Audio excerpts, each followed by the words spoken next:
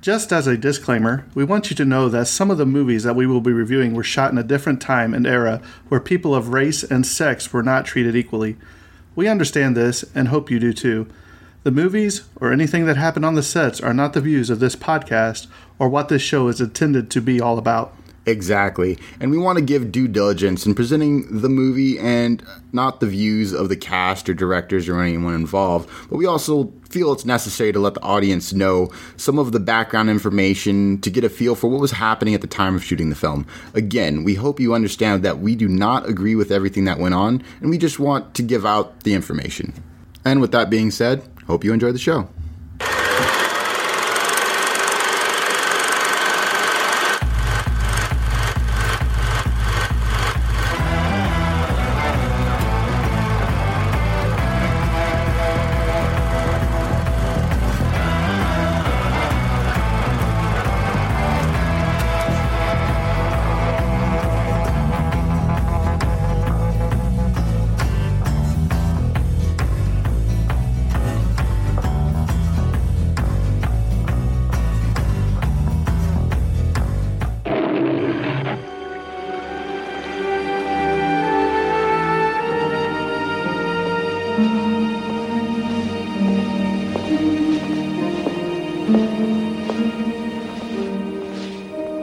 Danae and her child have been brought safely to the island of Seriphos.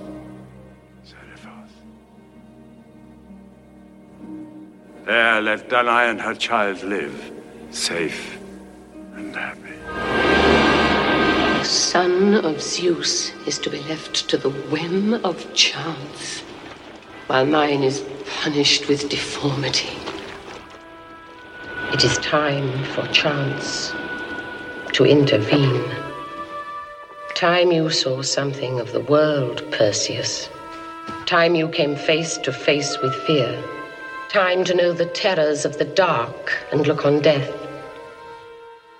Time your eyes were opened to grim reality. Far to the east, across the sea, in Joppa, in the kingdom of Phoenicia.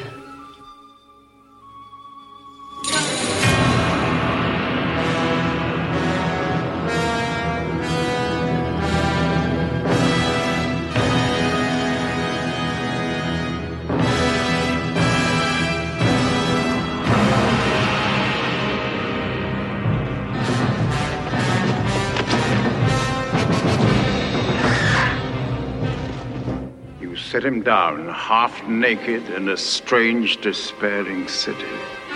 Chance? Nothing to do with chance, and you know it. A deliberate and malicious act. Unworthy of a goddess. You accuse me? Well, one thing's certain. My son needs more than an actor's painted cloak and a wooden sword. Provide him with suitable weapons. Weapons of divine temper. A helmet, a sword, a shield. Have them with all speed.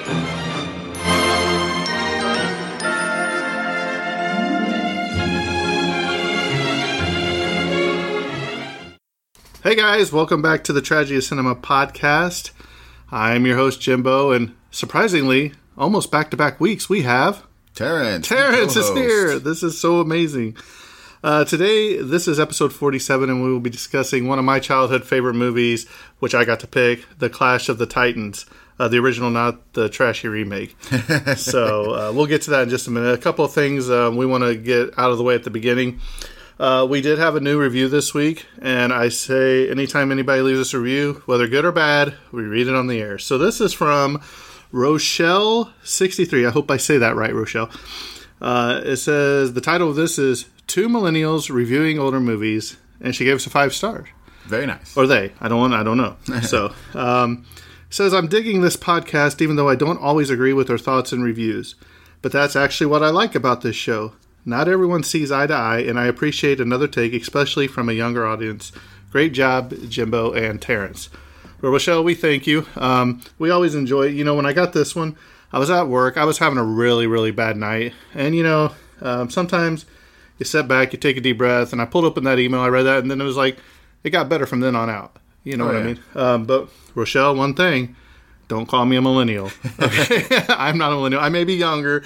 I'm actually 43. I'm actually Gen X. Terrence is a resident millennial here. So, well, thank you for your review. As always, if anybody hasn't left us a review, please go ahead. Go on iTunes, Apple Podcasts, wherever. Leave us a review, and we will read it on the air. The other millennial that we sometimes get a guest star is Kyle. Kyle is like the baby millennial of the podcast, yes. So, Terrence, this wouldn't be an episode without me throwing a question at you. And since this is basically a spin of Greek mythology movie we're getting ready to talk about. Yep. Terrence, if you could be a mythological figure in Greek lore, who would you be and why? Who would I be and why? Or a creature. You could be a creature. It doesn't matter. I would say... Oh, man, there's so many. But Dionysus, man, because he's got it going on. Like, he's just living the dream. There you have it, folks. If you don't know who that is, we'll have to pull out a Greek dictionary and look him up. But one thing real quick is Terrence and I had the privilege of being interviewed by Mrs. Leslie Fear yesterday from the podcast of Because I Want to Know. She is a author. She has paranormal romance books out. The Graveyard Watchman, I believe, is the series that are 3. But I told her, I said, look, I said, we are more than happy to come on there. I said, I will play your promo on our podcast.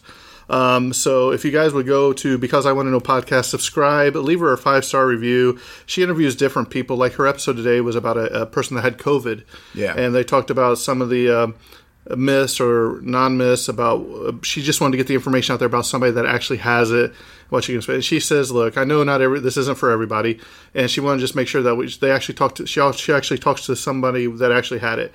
It's very well done, very tasteful, so actually go listen to that too. But go leave a review, 5-star. Our episode will review on, or drop live on her podcast November 16th. That's how far ahead about she's scheduled, so be on the lookout for that. Me and Terrence get into some stuff with her, some shenanigans. It's pretty fun.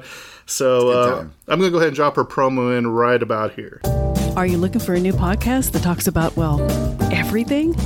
If so, you might want to try out my new podcast, Because I Want to Know. The show where I get into people's heads and discuss how the choices in their lives have affected them. We could be talking about anything from true crime, the paranormal, or, I don't know, metal detecting. I'm going to get into the nitty-gritty of what makes people do what they do.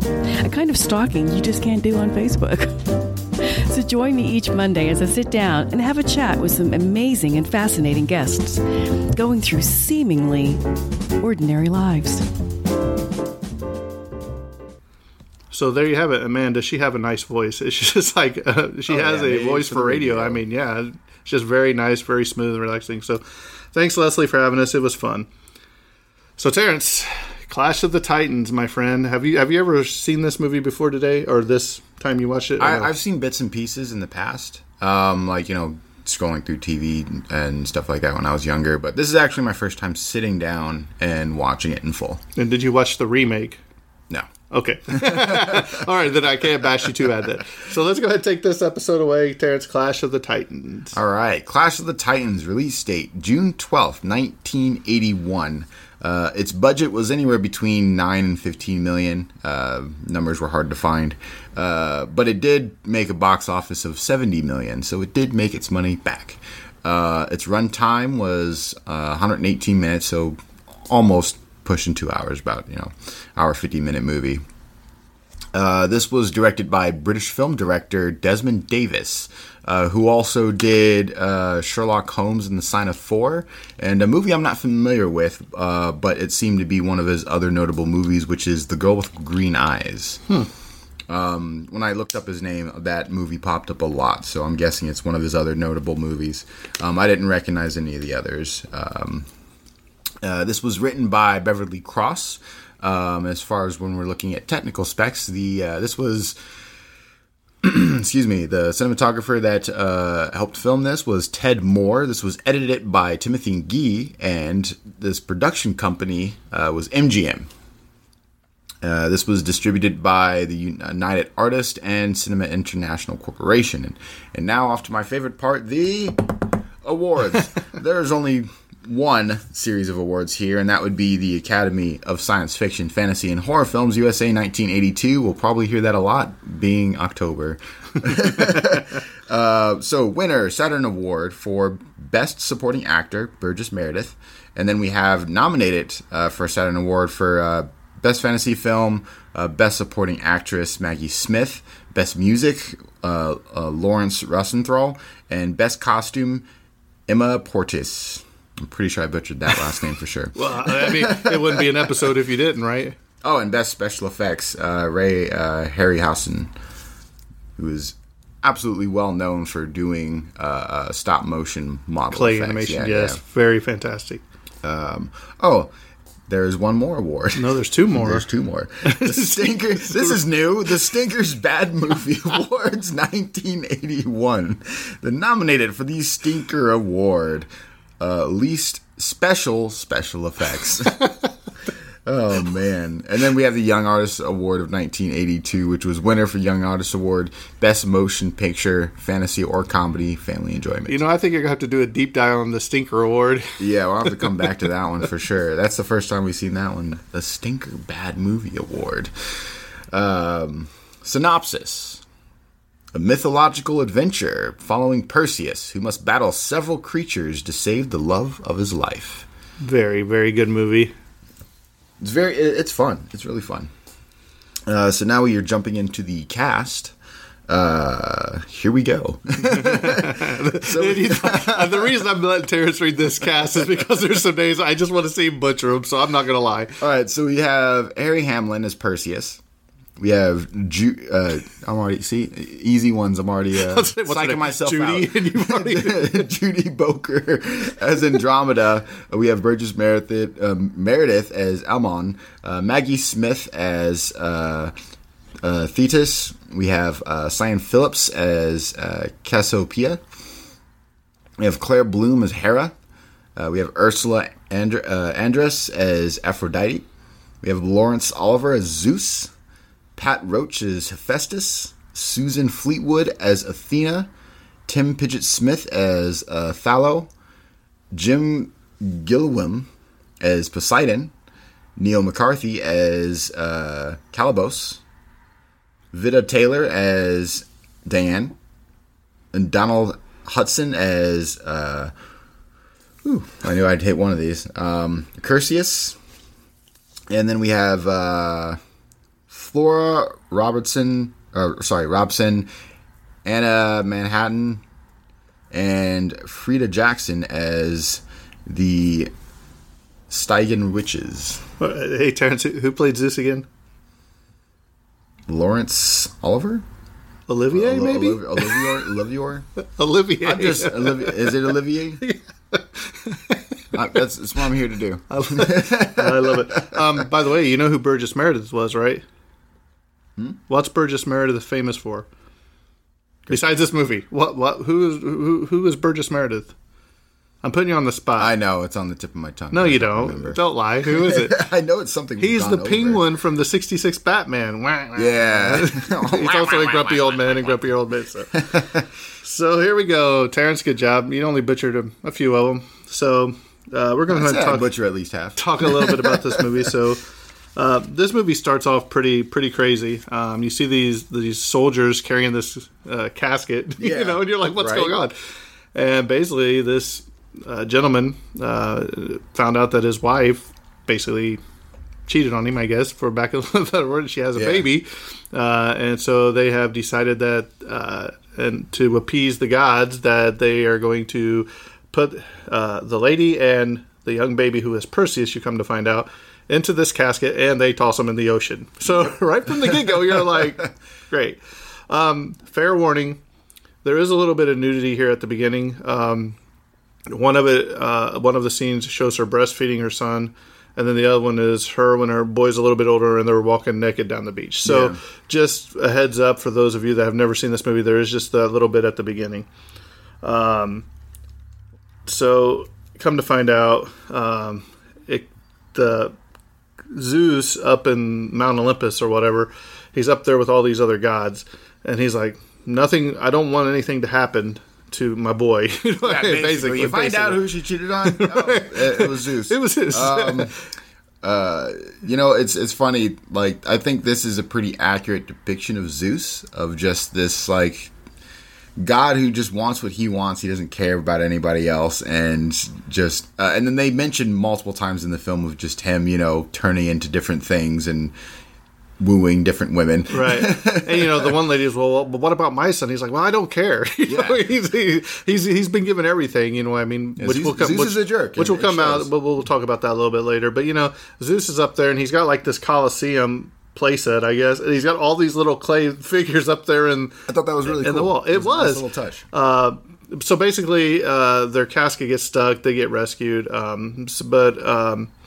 So there's a big struggle going on up there between Zeus and what's her name, Theta. There's one of the lady, the one who's Calabas's mom. Yeah, I forgot which. Yeah. So she's like, well, what about my son? Blah blah blah. And he's like, well, he's nothing to me. He's had all this. He was born into this, and so now I'm going to curse him. Basically, when he takes that figure down and puts him down, and it just curses him, trains him into this creature, right? So, but like ogre kind of looking, So basically, they're going to do something. Zeus is so mad that he tells Poseidon that to release the Kraken on the city, that they just tossed Perseus and his mom. Yep. And so Poseidon's like, as you wish. And he goes down there, and it's so cool. I have this movie in like 4K ultra high def, right? So It's so terribly good. You know what I mean? So you just see him down there, and he pulls the lever, and you see this big tail come out, the skate go up. And he goes up there, and you just see like tidal waves just, destroying people, wiping out the entire city, basically. So, Terrence, go ahead, take it from there. Yeah, I didn't know we were doing a walkthrough of the movie. Okay, we're not basically. I just trying to get it. Yeah. So, after that, then they kind of show Perseus growing up. Basically, they show that they made it safe somewhere else.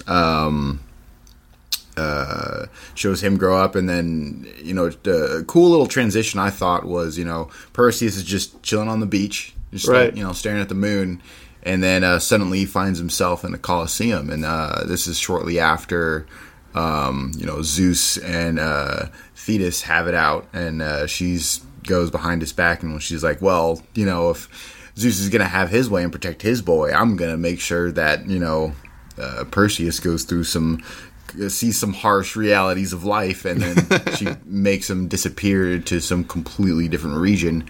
What was the region called? It was Phobos, maybe? Something like that. But it's somewhere that he's not familiar with, and it's so far away. But I thought it was cool that here comes Burgess Meredith's character, and I can't. What's his name again? Who did he play? He played Ammon. Right. So he sits there. He's like, probably my favorite character. Yeah. He's like, well, where am I? He's like, he tells him where he's at. He's like, well, like, you're so far away from home. He's like, well, I got to get back or whatever. I just like his intro where, like, he's in this big amphitheater. He's, who are you? Remind me of the Wizard of Oz with the great and powerful Oz, you know what I mean? But, to make a long story short, because we could go through this entire movie, basically, there's Andromeda, who is the love that Perseus ends up, but she was actually betrothed to Calabas before, and so Calabas comes to her in these dreams, and he's like she gets in this little big vultures flying away with her in this little cage, and takes her to the swamps where Calabas is, and and he puts a necklace on her and stuff like that. But Perseus, in the meantime, he's decided, hey, Zeus is like, if you did this to my boy, he's like, at least I want you guys to make some special weapons for him. To which you got a sword, a helmet, and a shield. Right. The shield will come into play later, and I got a question for you about that. The helmet will make him go invisible. It was invisible. Right. Yeah. And what was the other one? The sword. And then the sword, it was just a very good sword. Right. And that could cut through stone. And not have a single blemish. Right. So. Fun fact, I did have these action figures when I was young. I had Perseus and I had Calabas. I still remember them because the stuff that the Perseus came with, I loved it. You had the little sheath or whatever. Yeah. And then Calabas had like a for Babbo, the owl. I have a list of them in here. I think that all came out with them, so we'll get to it. So basically, Perseus, he's like, I got to go. He's like, well, this is where he meets Pegasus, I do believe. Yep, that's when he obtains Pegasus because he's trying to figure out how to free Andromeda. First he finds out that there's a riddle involved. And then he finds out that, going invisible, he gets to see, what happens to her. Because he actually follows him. He actually goes to Andromeda and he follows her with Pegasus as the vulture. Exactly. And that's as where it takes her soul over to Calibos. Right. So this is where Calibos and Perseus, meet. Perseus is hidden. Yeah. And he notices the footprints in the ground, you know what I mean? And he sees him walking away, and and he's like, what is this, And so then this is where you see, Calibos throw the whip around his neck, and tries to drown him, basically. He goes to go, and he brings up his sword, and he cuts off Calibos' hand with the ring on it. Yep. Which was the clue to the riddle. Solving of the because riddle. Andromeda's mom was like, who is worthy of this? Is no man worthy to answer my riddle and all this? Yeah. And so the next day you see them doors open up, here comes Perseus, and he's like, and Andromeda's like, whoa, and this is really cool. He's like, you asked a riddle, and I've got the answer. And he's like, you want the answer to the riddle? The riddle is a ring, or whatever he says. Yeah, the pearl ring. And he's like, Calibos. and she's like, well, how did you know this? And he's like, because it was on this. And he pulls out the hammer. It's still right here. And they're all like, ah. And his mom, Calibos' mom's there, and she's just mad. I mean, she just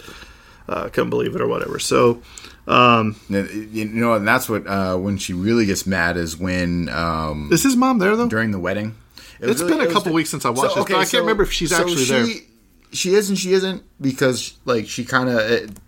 all of this is within her temple, so she knows it's going on, but she's not physically there. Does that make sense? Right. So, because it's during the wedding. Right, the wedding's... they agreed to get wedding. Yeah, she goes... which I think this part is one of the coolest scenes in this, the movie. When...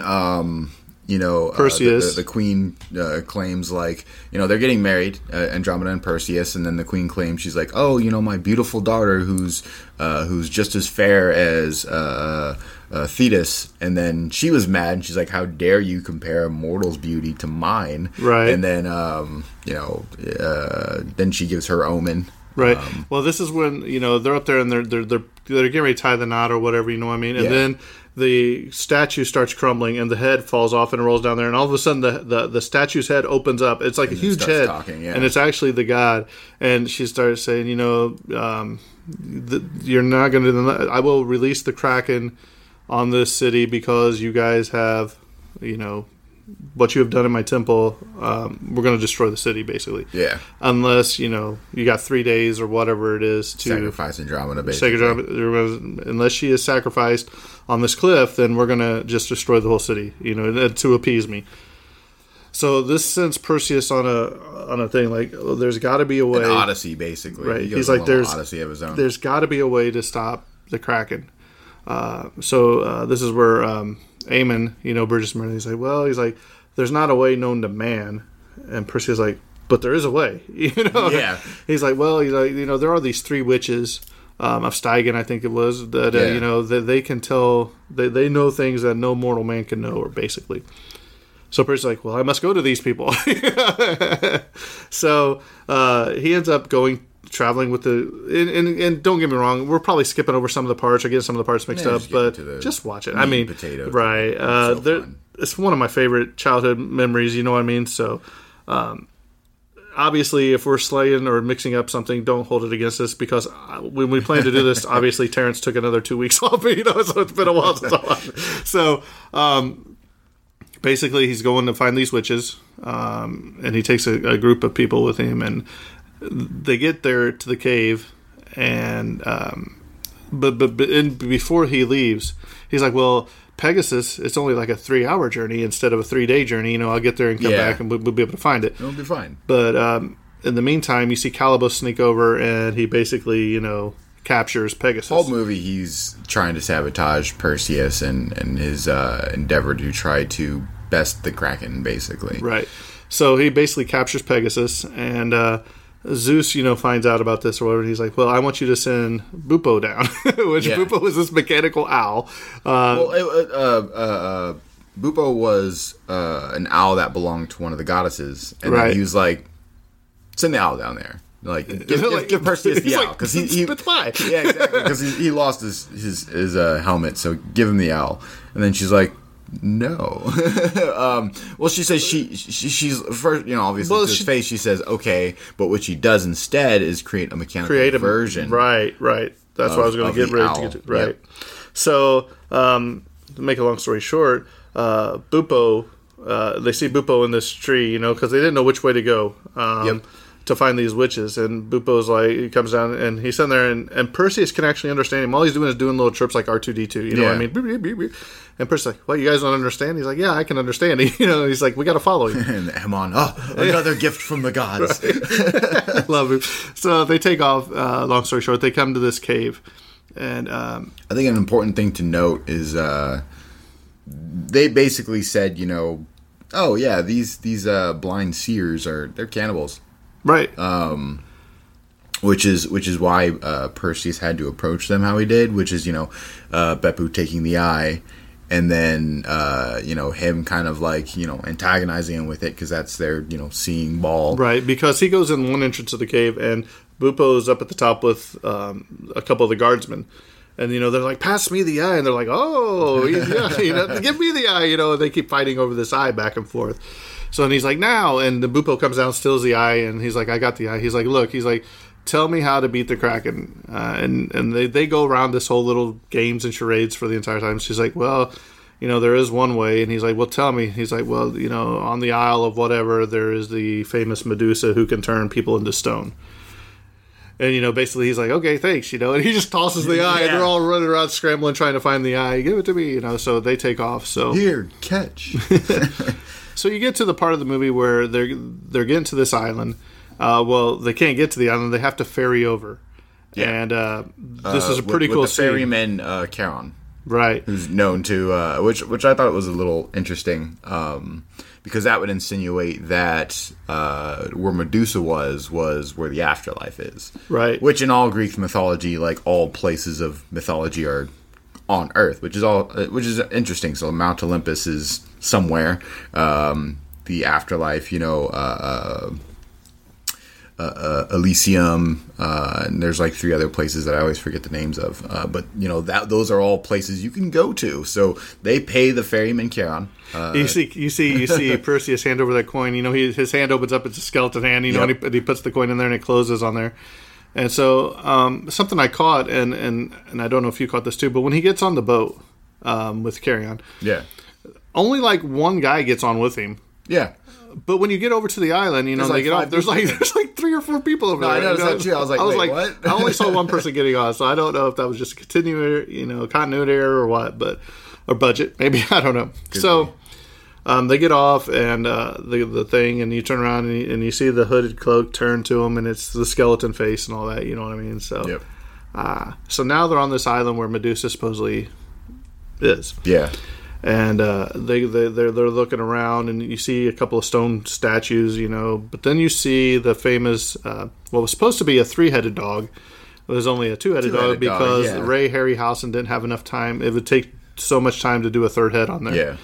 And what is it? It's I forget Cerberus. his name. Yeah. So they fight Cerberus, basically, and which I think kills like 2 of the soldiers, and then and there's still 2 more. Yeah, and then Perseus is trying to get a sword back from a snake. Right. He's kind of like, do I go in here for this? And I always wondered about that too. Was that one of the snakes, kind of tied to Medusa? You never know. Yeah. Because it wraps around that handle, and he's like, well, do I go? Do I not go? You see the struggle. I'm scared of snakes, but is this her? So he finally gets in. He comes and he like jumps off the thing and stabs one of the heads, and all that. So basically, it's down to Perseus and 2 other guys, and. This is probably, when I was a child, this is the part that I thought was the coolest, but it also scared me the most, and that is Medusa. So you see Perseus, and these guys in there, and Medusa's bad to the bone. She's got this bow and arrow, you know what I mean? And she can crack shot. Yeah, she can. So she immediately takes out one guy. Yeah, and it like doesn't even need, she doesn't even need to turn him to stone. She had a mortal wound because, like, he basically, she hits him so he falls. Doesn't he, like... And then he looks up, and then as soon as he looks up, he's like, oh! And then, like, that's when Medusa's eyes turn green. And they then, glow. And then he turns to stone. It's so good. So Perseus is up there. He's already lost one guy, and I think she gets the other guy too, doesn't she? I think she kills the other guy. She gets the other guy too. So Perseus is like, man, I can't look directly at her. And then he starts having this memory about, oh, your shield will save your life one day. So he gets the idea that he's going to take his... he takes something, and I think he takes like a torch or something. He throws it. Remember, because she looks away. Yeah, and she shoots an arrow. Yeah, and then he takes a shield and he throws it on this other statue, and he threw it perfectly because now he can see her reflection in the mirror or in the shield, and vice versa. Right. So here you see her. He's up against this pillar. And he's breathing heavy, and he's got his head back and all that, trying to control his breathing and all that. And Medusa's like, she looks fantastic. Yeah. And the snakes in her hair and everything. Very intense scene. Very good. And she was all clay animation, you know what I mean? Yeah. Very well done. Then she keeps coming down there, and she's shooting her, and she sees him, and she shoots that arrow at the shield. Nothing happens or whatever. Yeah. And then she comes around that corner, and he takes the sword, and he just cuts her head off, dude, and it's so cool. But here's the part I propose to you: his shield, and remember this part, okay? Because I'm gonna ask you about this. His shield falls into her blood, and it melts. Yep. Right. Because her blood is venomous, poisonous, and all kinds of bad. Right. Yep. So, you see him bend down, and he picks the head up, and he's just like, not looking at it. And then you get like the iconic scene where he stumbles out of the temple or whatever, and he just holds her head up like victory, Yeah. So now we know the plot. He's taking this head back to, I forget the name of the town. It always escapes me. I want to say Phobos, but I'm not 100% sure. But they're taking back to where Andromeda is. And so now you have where they're Bubo. He's like I don't know. He's like, we're here. He's like, how are we going to get back? I don't know how we're going to get back. He's like, it'd be really tough for even Pegasus to get here. And that's where Bubo takes off. And he goes and finds Pegasus and releases Pegasus from. Perseus tells Bubo he's like, find Pegasus and release him. Is this after he has his final confrontation with Calibos? See, I don't... Because it's after he defeats Calibos. No, not yet. Well, but... he sends Bubo to save Pegasus. But what you're forgetting is they get back, I guess, to the mainland, and they're all sleeping outside. And this is where you see Calibos come up, and he takes his claw, because he's got like a trident hand now. Yeah. And he stabs Medusa's bag and for the blood to come out, and those scorpions are on the ground, and grows the big scorpions. So here's what I found interesting. But hang on, wait. This is where my question was. So you're telling me that Medusa's blood melted a shield. Why didn't it melt Calibos' hand? That too, yeah. The continuity what I saw was if Medusa's blood produces creatures, why didn't the blood that was pouring out of her body produce anything? No.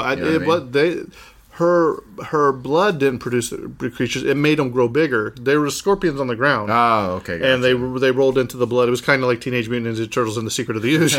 They roll into this stuff and they came up. So this is where you see them fighting the scorpions. Funny thing is that one of the scorpions I think kills one of the guys. But you never see that scorpion again after that because Perseus kills one and I think the other guard kills one. Yep. Now. Is this where he fights Calibos, or I thought he goes and... It would have to be. Yeah, they fight the scorpions, he fights Calibos, then he sends Bubo to... Hang on, let me pause this. I'm going to check this real quick. All right, so we did double check. We were right. Luckily, Terrence had it right on the part. This is where, they kill the scorpions, and then this is where Calibos is coming in to kill Perseus. Yeah. And he takes his whip, and he wraps around his neck, and Perseus' sword is flung away. And there's a big struggle. Calibos is pulling in. And Perseus reaches out, grabs his sword, and he just heaves it. Heaves it, and it goes right into Calibos' chest, which you see him, fall, and then his face slowly turns back to normal, his human form. I guess you call it human form. Yeah. So now, this is where Bubo goes, I think, and Yeah. Right after that's when he sends Bubo to save Pegasus. So then he can. because he is stuck back in like the swamps, but he's with like these wild men, you know what I mean, that was working with Calibos. So Bubo starts a fire, knocks over a torch and everything, and he goes over there and he just lifts the thing up, and Pegasus is now free, and they get out of there. So now you're coming to the end of the movie where they're starting to walk Andromeda out to the cliff. Yep. And you're chaining her up. You're like, what's going on? This is sad. And then you see in the distance, you see Perseus coming on Pegasus, just slowly, because by this time Poseidon he's like, okay, we're releasing the Kraken. You know what I mean? Yep. So you see Poseidon down there again, pulls the lever, and he's just, he's got that look on, like, and you see the Kraken, and then you actually see the Kraken come up out of the water. You know what I mean? And but this is actually right after an interesting scene where you can tell, Zeus is, when he gives the orders to release the Kraken, he's very upset. solemn about it. But you also see him kind of slyly, like there's the figure, because you see Perseus come back, with the head of Medusa, but then he falls. Because he's just exhausted from all the endeavors, and then you see Zeus in his little model Colosseum, and he just stands up the figure of Perseus, showing that no, he'll be all right. Because he does it like behind his back, I thought that was great. I just liked his whole scene there with all the figures. It was very interesting because especially like Calibos when he set him down there, and then it shows the shadow of the figure changing, turning and deforming, and then you see the deformed figure. So now the Krakens come up, really well done by Ray Harryhausen once again, putting his craft to work. So they've got her chained up on the side of a cliff, down by the water, on these chains. And you see Bubo fly in, and he's distracting, the Kraken and all that. And then you see Perseus come in, and there's like waves coming, and he actually falls off, and he drops the bag of Medusa. He's struggling opening the bag. Right. Because he's like right where he needs to be, but he can't get the bag open. Because you see Andromeda going, Perseus, what is he doing? And then you see the bag just fall. And they just all fall. Right. So he opens up he drops the bag in the ocean, and Bubo's like, really? I got to do this again? So Perseus is like, he's in the water. He goes over to Andromeda or whatever, he's just like, look, I'm here, Yeah. He's trying to get her chains off, and the Kraken's looking at him. And you see Bubo go down, and he grabs the bag with Medusa's head, and he flies. You see he's just flying all over the place. And he throws it at Perseus. And this time Perseus opens, and just in time, he turns around and he shows it at the Kraken, and her eyes do that crazy glowing again. Yeah. And all of a sudden, the Kraken starts turning to stone. And this is really well done too. It just stares so long at the Kraken, it turns into stone, and then it starts crumbling, just crumbling to pieces. And crumbles back into the ocean. Right, so now you're at the end of the movie where, there's a really cool scene there that has Pegasus and everybody standing around. I thought that was really well done. And then they end up getting married at the end or whatever. There was Pegasus right there. No, Terrence, your phone. But I was usually on silent. Very uncharacteristic of me. So now we're at the end of the movie. They end up getting married, and, the way they go. So let's talk about a little bit about the interesting facts of this movie that I have found. Despite being listed on posters as having a main title billing, Ursula Andress only says one line in the entire movie. Really? Right. The original script called for Perseus to cut off Medusa's head simply by throwing his shield at her in an attempt to appease UK standards and practice censors, as the producers felt that the hero decapitating someone would not be appropriate for children in the audience. Harry Hamlin was apparently resistant to the ideal from the beginning, as it wasn't in keeping with the actual Greek mythology. When the day came to film the scene, and it still hadn't changed, he threatened to quit the movie and fly home. He remained in his trailer, much to the producer Charles H. Schneer, director Desmond Davis, and producer Ray Harryhausen's annoyance. In the process of trying to coax him out, he was gradually able to get some of the other crew members on his side, which resulted in the scene being rewritten accordingly. So basically, he stood up for what he wanted, what I mean? Exactly. You have to stick to the lore. Harry Hamlin and Ursula Andress began a relationship during the production of this movie, which produced a son, Dimitri Hamlin, who was born in 1980 after completion of principal photography. Bubo, the mechanical owl of Athena, was introduced to capitalize on the popularity of R2-D2 from Star Wars A New Hope in 1977. The name Bubo is a scientific term for the genius of eagle owls and horned owls, which is interesting because the robot Bubo was modeled on a barn owl, which is the genus Taito, and not a Bubo at all. Bubo made a cameo appearance in Clash of the Titans in 2010, and I'll never forget that because, what's this junk? And they toss him to the side. I was like, how dare you? Sir Laurence Olivier was so ill during the making of this film, he would often go and lean on his tall, burly co-star Pat Roach, saying, "Let me draw some of your strength, dear boy." So he was really sick during the filming of this. Yeah. According to Harry Hamlin, prior to doing this movie, he was considered doing another project with Richard Burton, a movie adaptation of the story of Tristan and Isolde, love spell from 1981. He ultimately gravitated towards what became this movie, despite not knowing anything about it, as it would have been an opportunity to work with Sir Laurence Olivier, the one actor he considered probably even greater in stature than Burton. So, which his role as Zeus, he does really good. And the few scenes that he's in. Oh yeah. The Greek hellhounds traditionally had 3 heads, but Dysgilios in this movie has only 2 because it would have taken Ray Harryhausen too much time to animate a 3rd head. So that was the name, not Cerberus. You're thinking of Kingdom Hearts and all that, right? Well, no. Cerberus is part of the lore, but I wasn't aware that hellhounds also had 3 heads. Oh, now you know. But this actually is Dioskilos. So, the character Calibos, Lord of the Marsh and son of Thetis, does not appear in Greek mythology and is based on Caliban, an antagonist created by William Shakespeare in 1611 for his play The Tempest. In Greek mythology, the son of Thetis was Achilles, Greece's best warrior in the fight against Troy. Let's see. That one's a pretty good movie. Right. Beverly Cross, the screenwriter for this, or Maggie Smith, who was Thetis, was married to screenwriter Beverly Cross, and he had previously written another mythology movie, Jason and the Argonauts, in 1963 for producer Charles H. Schneer, which me and you talked about that earlier. Which was also had the animation done by Ray. Right. Initially, Calibos had no dialogue and was a purely stop-motion character. Huh. They had to rewrite the script, and dialogue was added, and the role was given to Neil McCarthy. Right. Runner-up for the role of Perseus, Malcolm McDowell, Michael York, and Richard Chamberlain. Also, Arnold Schwarzenegger, who was fairly unknown at the time but would find greater success with Conan the Barbarian in 1992, was considered for the role, but the producer felt that, with the exception of Hercules, the Greek heroes were athletic but not overly muscular. Yeah. And relied more on cunning than strength. So he felt that casting a very muscular actor was cliche, harkening back to the cheesy Italian sword and sandal movies made in the 50s and 60s. But you know what? Arnold would be back. He was great in Conan. Oh, man. But I like at the end of the one, he's like, but that is another story. Despite the movie being notable for its stop-motion visual effects, it was not Oscar-nominated for either makeup or visual effects. Which we noticed when we were going over the awards. Right.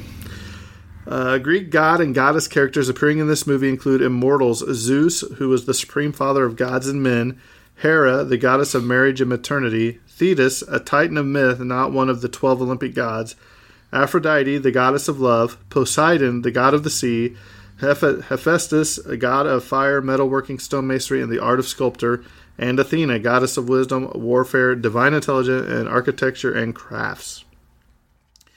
Because Star Wars did such a well job with their toy selection from 1978 to 1985, Mattel produced Clash of the Titan toys in 1981. The toys released were Perseus, Thallo, Calibos, Charon, Pegasus, and the Kraken. I'd like to see the Kraken figure. I don't think I ever saw that. Yeah, interesting. I wonder if it was to scale, bigger than... Oh, yeah. If they were like the figure was bigger, maybe a more expensive figure or something like that. So I always think what's interesting in the retelling of Greek lore as far as movies go, they always usually depict Hades as the villain. When in actual Greek mythology, it's actually Hera, who's typically mad at Zeus for going off and sleeping with whoever. So, she's obviously mad. So she's always, throwing out all these, crazy things to try to get back at Zeus. And That's the interesting thing to bring up is, this, I think, was a little more accurate in depiction of how, Greek mythology was, which is Zeus messing around, Hera getting mad, and then things happening crazy on Earth because of this. According to Ray Harryhausen's website, there was a sequel to this movie titled Force of the Trojans that was pitched to MGM in 1984, but it never circumvented and never came to light, which would have been interesting because they remade what was Wrath of the Titans, I think, came out this year. It was a sequel to... I have no idea. Right. Let's see. Sir Laurence Olivier, who played Zeus, and Claire Boom Hera, previously played another married couple in King Richard III of England and Anne Neville in Richard III from 1955. Neil McCarthy, who played Calibos, only in the headshots and half body shots. All full body shots of Calibos were played by a stop motion model. Yep. The Danae and Perseus cast adrift scene was filmed at Kyancy Cove on the Lizard, Cornwall. In the scene where Perseus fights Medusa, everyone with him had a different shield. One had a griffin, one has a Pegasus, and the one that Terrence would be carrying if he was in the movie, a flying pig. Sir Rex Harrison was asked to play Poseidon, but rejected the role as being too tiny. So Arnold Schwarzenegger was too big, and this guy refused. This guy refused to play Poseidon because it was too tiny of a role. I think not too tiny as a stature. During the film's theatrical release in the UK, a marketing campaign was made with Smith's Monsters Munch Snacks. Consumers could send off for a poster magazine if they send in empty packets as proof of purchase. Huh. Also, the back of the packet featured fun facts on one of the monsters in the film. So that's really cool. Way to go, UK. This was one of Harry Himlin's first given role in this movie, and then also The King of the Mountain in 1981. So Laurence Olivier was succeeded in the role of Zeus by his The Bounty 1984 co-star Liam Neeson in Clash of the Titans in 2010 and Wrath of the Titans in 2012. As the destruction of Argos begins, heavy winds blow the tunic of a man pulling a donkey on a rope to reveal a pair of modern-day gym shorts underneath. That's funny. I didn't catch that. When Perseus is invisible, he leaves footprints, which are those of modern shoes and not sandals of the time, in the sand. This is just some the little errors that are left. Yeah, that's pretty funny. And there's a lot more information on this. I'm just pulling some of the good stuff, stuff that I thought would be interesting to the audience. The DVD cover of this movie shows Perseus riding Pegasus toward the Kraken wearing his helmet and wielding his sword, but the helmet was lost before the Kraken battle, and it made the wearer invisible. Yeah. The sword was also left behind after Perseus killed Calibos with it, also before the Kraken battle. Also, Pegasus' right wing is shown behind Perseus' right leg. In the movie, Pegasus' wings are in front of his rider's legs, not near his rear flanks. That's pretty funny. He has a tendency to forget that sword. He forgot the sword in the very beginning. He grabs the helmet. He grabs the helmet and the shield, and he's super happy. And he just leaves the Colosseum. And Ammon's like, "Wait, your sword!" The young, so impetuous and foolish. In the scene between Perseus and the Stygian witches, it can be seen that one of the witches has eye holes poked in her flesh that covers her eye sockets as she reaches to grab the crystal eye from her sisters. Despite her firing several shots, the number of arrows in Medusa's quivers remains the same. There's wires visible on the mechanical eye in many of the scenes, which... Boopa, Yeah. What are you going to do? When Calibos stabs the Medusa head back with his prosthetic, and this is what I was talking about, a huge quantity of Medusa's blood gets on it. If Medusa's blood is so caustic as to dissolve a shield made by the gods, why doesn't Calibos' prosthetic also dissolve quickly? Maybe Terrence, why? Also made by a different god and better. But it wouldn't matter. Who knows? So there you have it, Terrence. Go ahead and give me your thoughts on this movie. It's a fun movie that sort of highlights the time of where a lot of claymation was going on. I think they call it Dynamation or something like that. There was a name that was coined for the term of using models and clay to animate creatures and such. The time before massive special effects that we're in today. It also shows how far we've come, which is really cool to see. Watching something using claymation as special effects and watching something today with, graphic special effects. It's really cool. But yeah, if you like if you like Greek mythology, if you like action movies, this is definitely something to check out. If claymation's not your thing, because I know not everybody is into that. I know there's a lot of people who find claymation off-putting. It's probably a pass for people like that. But if you like Greek mythology, I'd still say give it a try. But for me, it was fun. It was very cool, and like I said, kind of looking back and seeing how special effects were, and then kind of looking at how things are now. Right. Well, to me, when you're a kid, the sky is limited with your imagination. Absolutely, I imagine watching this as a kid. Oh, it was fantastic. Yeah. And even though it scared me, I loved it. There was just something about the Medusa character that just put me over the top. I mean, you had the action figures and all that. Going back and watching it now, it's a rough watch at times. Certain parts, yeah. Certain parts. I mean, especially in ultra high def 4K, you can notice a lot more. Oh, yeah, I was getting ready to say, I wouldn't recommend watching this in high. I downloaded the standard edition because you have it on Vudu. So, right. but instead of downloading the high definition, I just went ahead and went standard definition. I typically do that with older movies because when you take a movie as old as this, especially when it relies on claymation and special effects from that time, they tend to get highlighted. When you start watching it in higher qualities, right? Yeah, but for me, I'm always going to like the original. The remake that they did, I was so upset with it, but the original still sticks with me. It's one of my personal favorites from childhood. So to me, I hold it to a higher regard than during this episode. Did we get some things out of place? Probably. Terrence usually does, but the timeline or whatever. So that's why I always say people to go watch the movie themselves. Yeah, absolutely. Because sometimes we may get things out of order because the time frame that we do to record. It's probably been 2 or 3 weeks since I watched this again. Instead of being fresh on my mind, like just watching it as we stepped in to record. But knowing that and knowing how it was when I was a kid, it just makes the movie so much. It means so much more to somebody that saw it when they were a kid. Yeah, and then like we talked about with Leslie on her thing, when our interview with Leslie Fear, when you see something at a different time in your life, it may trigger something different for you. She was talking about the Breakfast Club, and we were talking about the Breakfast Club, and the differences. So I'm not going to spoil anything for the interview, but just when you see it at a different point in your life, I think it depends on how well you react to the movie. Exactly. And nostalgia holds weight to a lot of different things, which if, this last decade hasn't showed us, obviously there's been remake after remake, and that just shows, people always have a hankering for things that make them nostalgic. And, this would be no exception for you, you know what I mean? It was like something that you really enjoyed as when you were younger would still be something you enjoy now because that nostalgia is just, so strong. Right.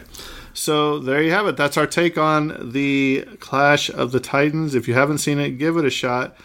Just remember when it was filmed and when it was, and maybe find a VHS at Goodwill of it or something instead of watching the ultra high def version. So if you'd like to leave us a review, pretty much iTunes, Apple Podcasts is where we read most of our reviews. Pretty much all of them because it's the only ones that I get a notification for. You can email us at thetragedyofcinema@gmail.com. Don't forget right now, if you haven't listened to any of our Twilight Zone episodes, Eric Cummings joins me to do the Twilight Zone episodes where we are having a contest. I think it started with the last 2 Twilight Zone episodes where we give a secret word throughout the broadcast or the podcast, whether it's in the beginning, in the middle, at the end. It's in there somewhere, I guarantee you. If you're one of those ones that skip the intro or skip the disclaimer or something, you might want to slow down the next couple episodes is all I'm giving you a hint. So we have given Terrence the opportunity to pick next week's movie. And Terrence, would you like to go ahead and tell everybody what movie you selected for next week? We are going to watch Labyrinth. Terrence wants to do. And interestingly enough, it's a very popular movie, and it's a movie that has always been on my radar, and I never got to. So now you're going to force yourself to watch it. So now I'm going to finally watch it, so then we can continue to do our podcast. And hopefully, hey, you guys, you heard it here first. He said next week, so I'm holding him to that. So next week he will be here. Is this your second time? Multiple time? First for time? Labyrinth? Yeah, for Labyrinth. I think it's like 3. Gotcha. But we'll talk about it next week. I don't want to give anything away because you haven't seen it. Yeah. But it's David Bowie. So. Yeah, I was going to say, that's Goblin the King. biggest takeaway that I know is David Bowie's in it, and he's the Goblin King. That's all I know. Well, I think this episode's coming to a close, and that's a wrap. And cut.